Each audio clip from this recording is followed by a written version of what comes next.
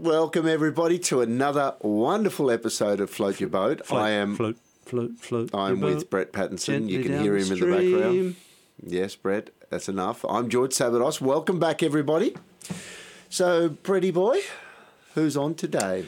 Today, George, we have Dr. Catherine Kroc, AM. She started, she's the chairperson of the Hush Foundation, Which does?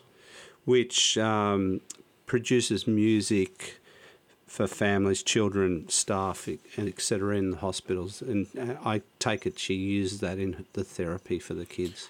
Well, she must have been very good at what she was doing over the years, because she does have an Order of Australia. And I just learnt in looking up the Order of Australia that there are 5 levels, and she has the AM. Most people wouldn't know that, I don't think, but we'll get her to explain that. Does the OAM mean Order of Australia, mate? God, that's... I was just wondering. I don't think so. Oh, okay. Are we going to get an OBE? What's that mean? I don't in know. Your mind? I don't think so. We're a long way off Order that. of Brett's Excellence. No, we're a long way away from getting an OBE. But let's get her on. Okay. Oh, by the way, it's going to be a radio interview, so listeners, just be prepared. Not a radio interview, George. A telephone interview. Oh, that's correct. That's correct. On the landline.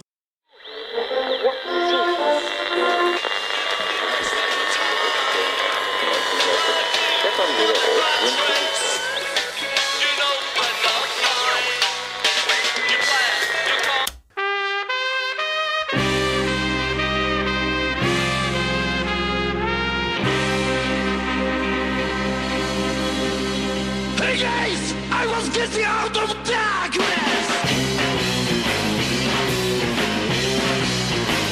Welcome to the Float Your Boat podcast, about how everyday people created their road to success. The highs, the lows, pitfalls and potholes, and how they overcame it all. And now, here are your hosts. Welcome to Float Your Boat, Catherine, or Dr. Catherine. Thank you. Lovely to talk to you. Dr. Catherine, that sounds... Well, I could call her Dr. Kroc. Yeah, Dr. Kroc, that sounds very serious. It does, doesn't it? And I think you have I suspect you have a sense of humour. I do. I'm not that serious a doctor. That's wonderful. I think I was just remarking about the possibility that you're the Australian version of Patch Adams. Well, I quite like that idea. I think very creatively about how I do my medicine and how we could all be bringing more creative approaches into what we do. Is that what lights you up, Catherine? Yeah.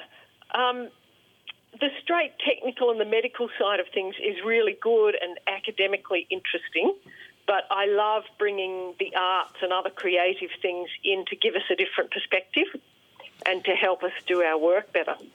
So, Catherine, can we go back in time, which I don't think is too far back in your case, to when you were a child? Did you always think you'd end up being a physician? Well, my parents are both doctors, and so from the time I was little, it was sort of what was talked about around the dinner table. I loved the way Dad did his work, and I used to go into the hospital with him when I was about 10 or 12 and go on the ward rounds on a Saturday morning and watch how he interacted with the patients, and he got to know the whole family and the whole person. And it just made me think that's what I want to be doing. Is he still with us, Catherine? He is still with us, yes. So, and I take it he'd be very proud of you then? I think so. I mean, he and Mum were just the most amazing role models, really, for how to treat everybody you meet with respect, and that every person's got an interesting story. So Mum and Dad were always sort of fascinated by that story, and it's really helped me in my career enormously, just to think about the person in front of you and being right present with them at the moment and getting to know them and what's important to them.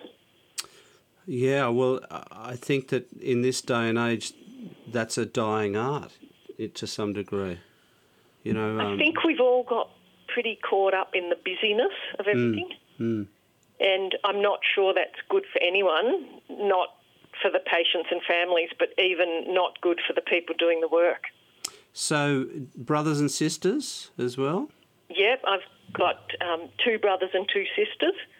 And one sister is an HIV specialist, so she's done science and then nursing, and is a nurse practitioner looking after particularly homeless people with HIV. Wow. And then my next sister is a director of an emergency department at the Ioneer Hospital in Melbourne, so she's an emergency physician. And the boys did different things. They moved away from medicine. Maybe they thought there was a bit too much in the family. But one brother did computer science and the other did law and has been running a hot air ballooning business for most of his career. Oh, wow. Law and hot air ballooning. That's Gee, they very go different. hand in hand, don't they? They sort of do, I don't know, but he just, loved that. He started off when he was a law student with a mobile disco business called Crocodile Rock. Fantastic. Of course he did. I think he then ended up thinking that events and things like the hot air ballooning were more interesting than the law. So he's always been out there doing those sort of things. Well, I think hot air goes hand in hand with a lot of lawyers I know. He's a very good talker, is my brother. I imagine the other siblings would also be very good talkers, and the conversation around the dinner table would be very interesting. It was always very interesting, and what I said about Mum and Dad and how they treated everybody the same, we would have this mixture of visitors around the dining table. It could be some incredible professor of something from America. It could be the carpenter from the hospital who Dad had become friends with. It never mattered, but whatever it was, the conversations were really lively and interesting. Your dad now strikes me as having been a very good mentor in terms of understanding that doctors needed to share and show some empathy. Is that the nature of your work, Catherine? Yes, I think that was a very good grounding to have had that, right through our childhood, and then, having Dad to talk about things with once I was a doctor. And my life sort of changed in about 1998. I'd come back from some maternity leave and started doing procedures on children with leukemia. Wow. So they need a lot of medical procedures done as part of the treatment and evaluating how the treatment's going. So they have lumbar puncture tests and they have bone marrow tests quite regularly. And back in those days, we were not giving them adequate pain relief for those procedures, and sometimes it was causing quite a lot of distress to the children and the families. And I think being really aware of my young children at the time, I thought, if this was happening to one of my children, I'd be really struggling to cope. And so I sat down with a group of families and I said, could you tell me about the journey when your child is having all of this done? And they said, well, we're not complaining, but really this is the hardest part of the whole treatment process, is when our children have to come and have these painful things done. And so together we sort of, me and the families and the other staff, worked on how to improve the pain management, and then really started working on other parts of the hospital system that were problems or difficulties for the families, but the health professionals hadn't even realised it was a problem. And this was really the start of what is called now patient and family-centred care. So tapping into what the families can tell you about the healthcare experience, and then working together to get some solutions to improve things. And we did lots of things together. So first of all, we improved that pain management issue by bringing most of the children through the operating theatre and putting them to sleep with a general anaesthetic. Just a really quick anaesthetic for about 10 minutes, and we could do all the painful things that the children needed. And it was just so fantastic. It really decreased the stress for the families. Then the families talked about the environment in a hospital being so challenging and difficult, particularly, you know, you're feeling so vulnerable with a sick child. And they talked about all the noises and the beeping and the trolleys and all the things that make noises that really raise your anxiety. And they asked if there would be some sort of music we could use to improve that environment. So this was really the start of the Hush project, which we've now been running for 18 years. And we started bringing composers and musicians in, so creative people to have a look and a listen to that environment and then use their special expertise in sound to tell us what would work. And it's just been such fun and so inspiring to have these people come into our environment and say, look, we know what's going to make a difference here and how to reduce people's stress and anxiety without making people feel worse. It's really amazing. You know, I can't even imagine what it's like for the parents and with the level of stress and for the children. But my question for you is, how do you de-stress? How do you get away from, because it must be for you sometimes a really tough ask to keep on backing up day after day. I think if you can get into a work environment where you're actually getting joy out of working with the families, regardless of how difficult their situation is, and if you're working with colleagues who are really supportive, I reckon that gets me through. So we've built this amazing team in our operating theatre at the Royal Children's where we treat each other with kindness and respect. We help each other out in every aspect of the work. Like, it's a really true, genuine team, and the families are right in the centre of that. So even the most stressful journey that a family's going through, if you've got that support around them, you know you're making a really big difference.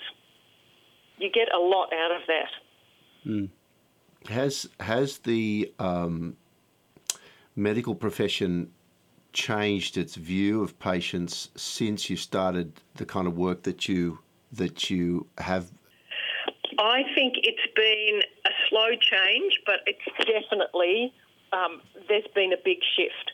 So I would think it took us about 10 years when we started talking about really sitting with families and learning from each other and partnering. A bit of a hard journey in those first 10 years because a lot of health professionals, not only doctors but nurses and allied health, were threatened by the idea of the families giving us feedback. And really? They might be asking for unreasonable things and they're going to just make our work life more difficult than it already is. But what we found is it's really refreshing when the families can say, you know, most of the care is fantastic, but if this bit was slightly different, that would help improve our experience. And what we found is they've helped us to be more efficient and to save money in the hospitals and certainly to make the care safer. Well, Catherine, on a very personal level, I mean, what motivates you to do this kind of work that you've been doing? That's an interesting question. Well, I get a huge amount of satisfaction out of it and of thinking that simple things are really changing other people's lives in such a positive way.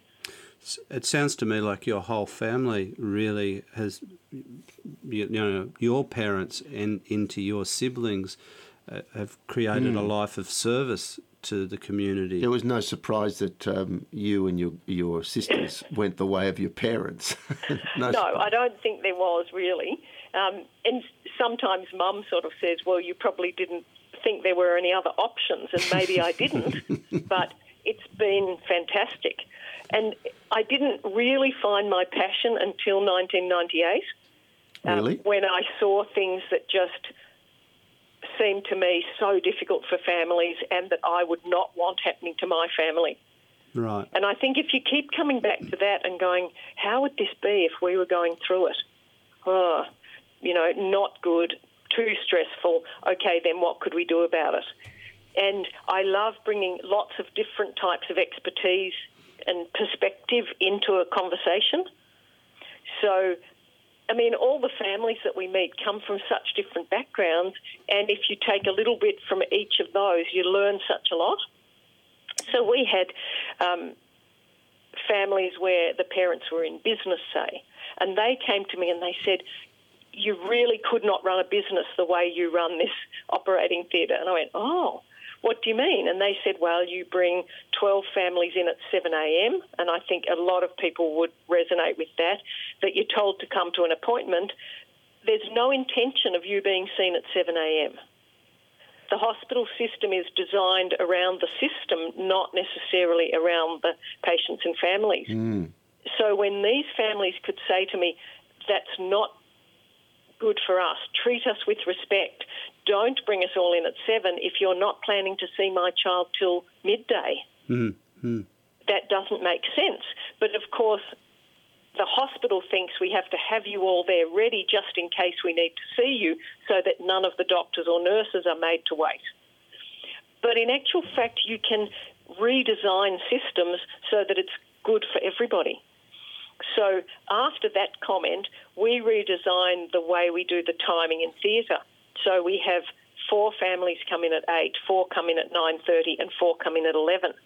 So nobody's waiting long. We've got time to process everybody. And even if someone comes late, there's a hold up on the freeway and they don't get there, or a child gets sick and gets cancelled, we've still got plenty of work to go on with, and we can, just change the theatre list around a little bit.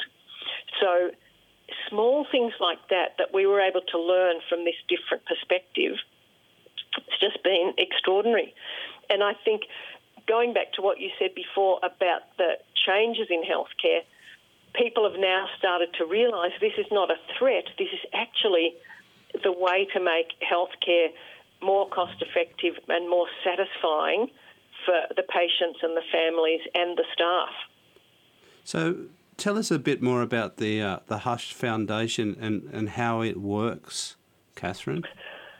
So the Hush Foundation is pretty much voluntary run, and we've got some most dedicated people all around the country, particularly some of Australia's foremost composers and musicians. So they come into the hospitals, they have a listen to that environment, they work out what the music could be, and then we've had them compose specially. So we've now done 16 albums of music. Wow. We've had authors and illustrators come in as well, so children's authors and illustrators who've had the same experience coming into the hospital and meeting families, and they've done a most beautiful treasure book for us, which is a book that, say you're sitting in a busy waiting room or a doctor's surgery or something and you're feeling pretty tense, this will take you to another place. It's just so glorious.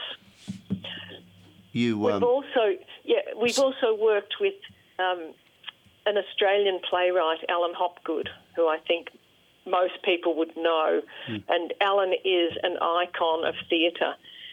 And I went to talk to him about 5 years ago now about this idea of lots of ethical issues and problems in culture and things in healthcare that I would like to portray through theatre. So he's written 3 plays with me now that we put on in hospitals. Instead of going to staff and putting on a PowerPoint presentation about patient safety or patient and family-centred care, we have 4 actors who portray these real-life stories of things that happen in healthcare. And after the play, we discuss with the staff, so what does this mean to you? What are some of the issues that we portrayed that we could do better in our hospitals? And we've now done 145 performances of these plays in hospitals, and we just get the most amazing response because the whole theatre and arts coming into a hospital is really a pretty new concept, and it's a much more engaging way of having some difficult conversations. It's definitely a new concept. I mean, I would imagine most doctors are left brain focused, and the arts is all about the right brain. That would be a foreign field for most professionals, would it not? Yes, I think a lot of our health professionals are really interested in, the left and the right side of their brain, but it's not something that we normally make time for in our work life. Right. So it does blow people away to see these stories. The first play is about a mother who brings her daughter into hospital and she's been vomiting, so they put up a drip and the junior doctor orders the wrong amount of medication to go in that drip. Now, that junior doctor was queried by the nursing staff who said, are you sure that's right? She was too insecure in her position and she'd been bullied by the senior consultant for so long, she didn't want to go and check with him. Right. She'd prefer to just let it go through to the keeper than get into trouble one more time. And these were stories we were hearing again and again from junior staff who didn't feel safe to speak up, even if they'd made a mistake. And it ends up as a tragedy. So this is a true story that we just de-identified, but it's quite compelling when you watch it played out in front of you. And then to talk about what are we going to do about this culture in healthcare where we don't necessarily treat our colleagues with respect, that people don't feel safe, and where things can go wrong in, pretty tragic ways. Do you think that's happening across the board, not just in with children, but in with general care? Definitely, yes. It's across the board and it's worldwide. So in 2010, I travelled on a Churchill Fellowship, and the Churchill Fellowship gives you the opportunity to go somewhere in the world where they have expertise in a subject you're passionate in. And I wanted to talk to patient safety experts around the world. And in fact, in the UK and the US, this was an issue that was really bothering them, was how staff treat each other. So the interactions between staff and poor communication and bullying between healthcare staff, we now know can injure patients and families. So things will go wrong if you're in a situation where you're feeling bullied. So talking about your life, how many children do you have? I've got 5. And that wasn't an accident, was it? So of those 5, have we got 3 healthcare people, a hot balloon person, and an IT person, or have we got something? Have we got a different mix? We've got a bit of a mix. So, in fact, my eldest son did law and is now running my brother's hot air balloon. No. Sorry. That is... It's a family thing. Our daughter is a book editor and publisher, and she's very interested in linguistics and language. Wow. And is a really beautiful writer. Yep. Number 3 is a junior doctor studying paediatrics at the moment. That's no surprise. No. So there's only one in healthcare at this stage. Number 4, she's an engineer. Oh, wow. That's mechanical engineer, and she also has been playing for Melbourne in the first AFL Women's. Oh, wow, that's fantastic. Yeah, so we've got a footballer, and then our youngest, he's studying maths and engineering at the moment. He's still at uni. Well, and your husband, can he cope with all this brilliance? Oh, look, he's right up there.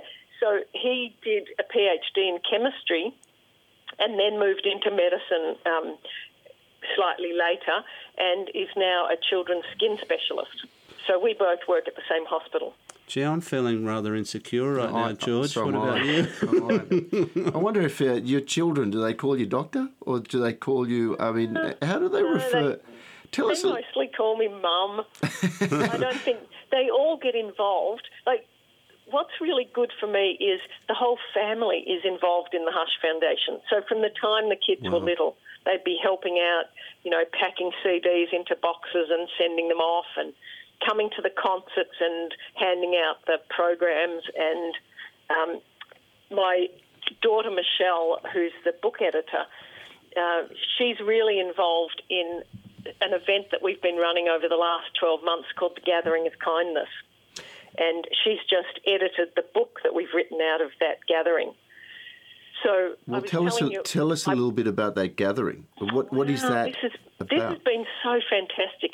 Back in 2015, I was talking to a friend of mine, Mary Freer from Adelaide, and we were worrying a lot about this bullying and the poor culture in healthcare. And we started thinking we need to have a big brainstorming of some, people from all around to talk about some solutions. But in actual fact, it's a pretty negative conversation if you talk about bullying. What about if you talked about a kind health system? And that's where we'd all like to get to. So a place where you feel proud to work because colleagues are kind to each other. The patients and families feel the kindness. So we thought we're going to have a gathering of kindness. So we've just, in fact, wrapped up a week of events across the whole country. And we had hospitals all around the place running their own events and talking about ethical issues like professional boundaries. How close are you able to get to patients and families? Where do you cross a boundary? Or have we put these boundaries in place that are sort of unrealistic and stopping people being kind to each other? We discussed, are we too busy to be kind? We just threw out some really great questions and had 4,000 people across the country engaged in talking about kindness. And I felt like this is one of those shifts in society. People are desperate to get back to the basics, and things like kindness can make a huge difference. Given the pace that we all travel at these days, Catherine, do you think that plays a big part in the way people behave in the workplace? I think it does. We're putting a lot of pressure on ourselves all the time, and we're feeling pressure from the people above us. And often we just don't have that time to sort of smell the roses or to connect with the other people we're working with. You rush past each other in the corridor and you're trying to get a million things done. It's really very refreshing if you think, okay, I'm going to take a little more time, connect with that colleague, just check in that they're going okay. Yeah, I think... A small act of kindness, and it's a contagious thing. You just watch it sort of spreading amongst the workplace when you take that responsibility yourself and go, okay, I can do something a little more kind in my next interaction. Well, I guess being present is the key here, isn't it? Yeah. Well, we've gone all electronic with our medical records. It's so easy to be focused on that computer and on filling in and ticking all those boxes, etc., and then not having eye contact and being present with that person that you're supposedly communicating with. I imagine that'll be more of a challenge as the millennials come through because they grew up on devices, and I see that as a challenge in any workplace in general, where people are more prone to send messages to each other rather than speak to each other over the phone. Exactly, and so often those messages can cause sort of an escalation of negativity. Because they're misinterpreted. You misinterpret it. You read something into that email and you go, hell, how come they did that? Okay, I'm going to do this. Instead of we could easily sort that out with a, face-to-face. So is that being enshrined in the workplace in some kind of training process, or it's just food for thought through your Hush Foundation plays and performances? Look, I think a lot of places are now starting to think about it one way or another, but certainly we're doing a huge amount of awareness raising. And doing it in a creative way, I think it's a bit less threatening than giving someone an e-learning package on, bullying and harassment and correct behaviour in the workplace. Oh, certainly. I'd have to agree. Yeah, the conversations we have are just so wonderful. Catherine, was one of your proudest moments when you got the Order of Australia? that was really unexpected and really quite amazing. How did that happen? Look, I don't even know. They don't tell you. But somebody nominates you and then they do about 2 years of background checks and things, I believe. Wow. And then you get a letter from the governor. Well, so are you aiming for sainthood now? Oh, I don't know. It feels That's like all it it's to cracked me. up to be. So it's quite an honour and it's quite a gong, but do we call you also Lady Doctor? Or, I mean, what kind of reference goes with an AM? What moniker you just goes put with it an AM? after your name. Right. Do you know, these sort of things, in some ways, they don't change your life at all. Yeah, nothing changes. Yeah, right. Nothing really changes, but it has helped in a way because it gives you that credibility that people then look at you slightly differently and go, okay, this person has worked hard and achieved some things that are above and beyond what's just in their paid role. Well, you certainly have done that, and it sounds like your whole family has given great service to the community, which is amazing. I don't really see it as me doing all of that. What has been the absolute joy for me is all the different people coming in and saying, I can help with that bit. I'm great at graphic design, so I can do that. Someone who's been helping us enormously recently has just picked up our website and fixed it up and put so much time into that. People who help us run our events, you know, everybody brings their expertise to the table, and if you've got a really open mind and you just say, everyone's welcome to come and help the best way they can, you build something amazing. Teamwork, huh? Teamwork's the thing, you know, and it's such a joyful thing.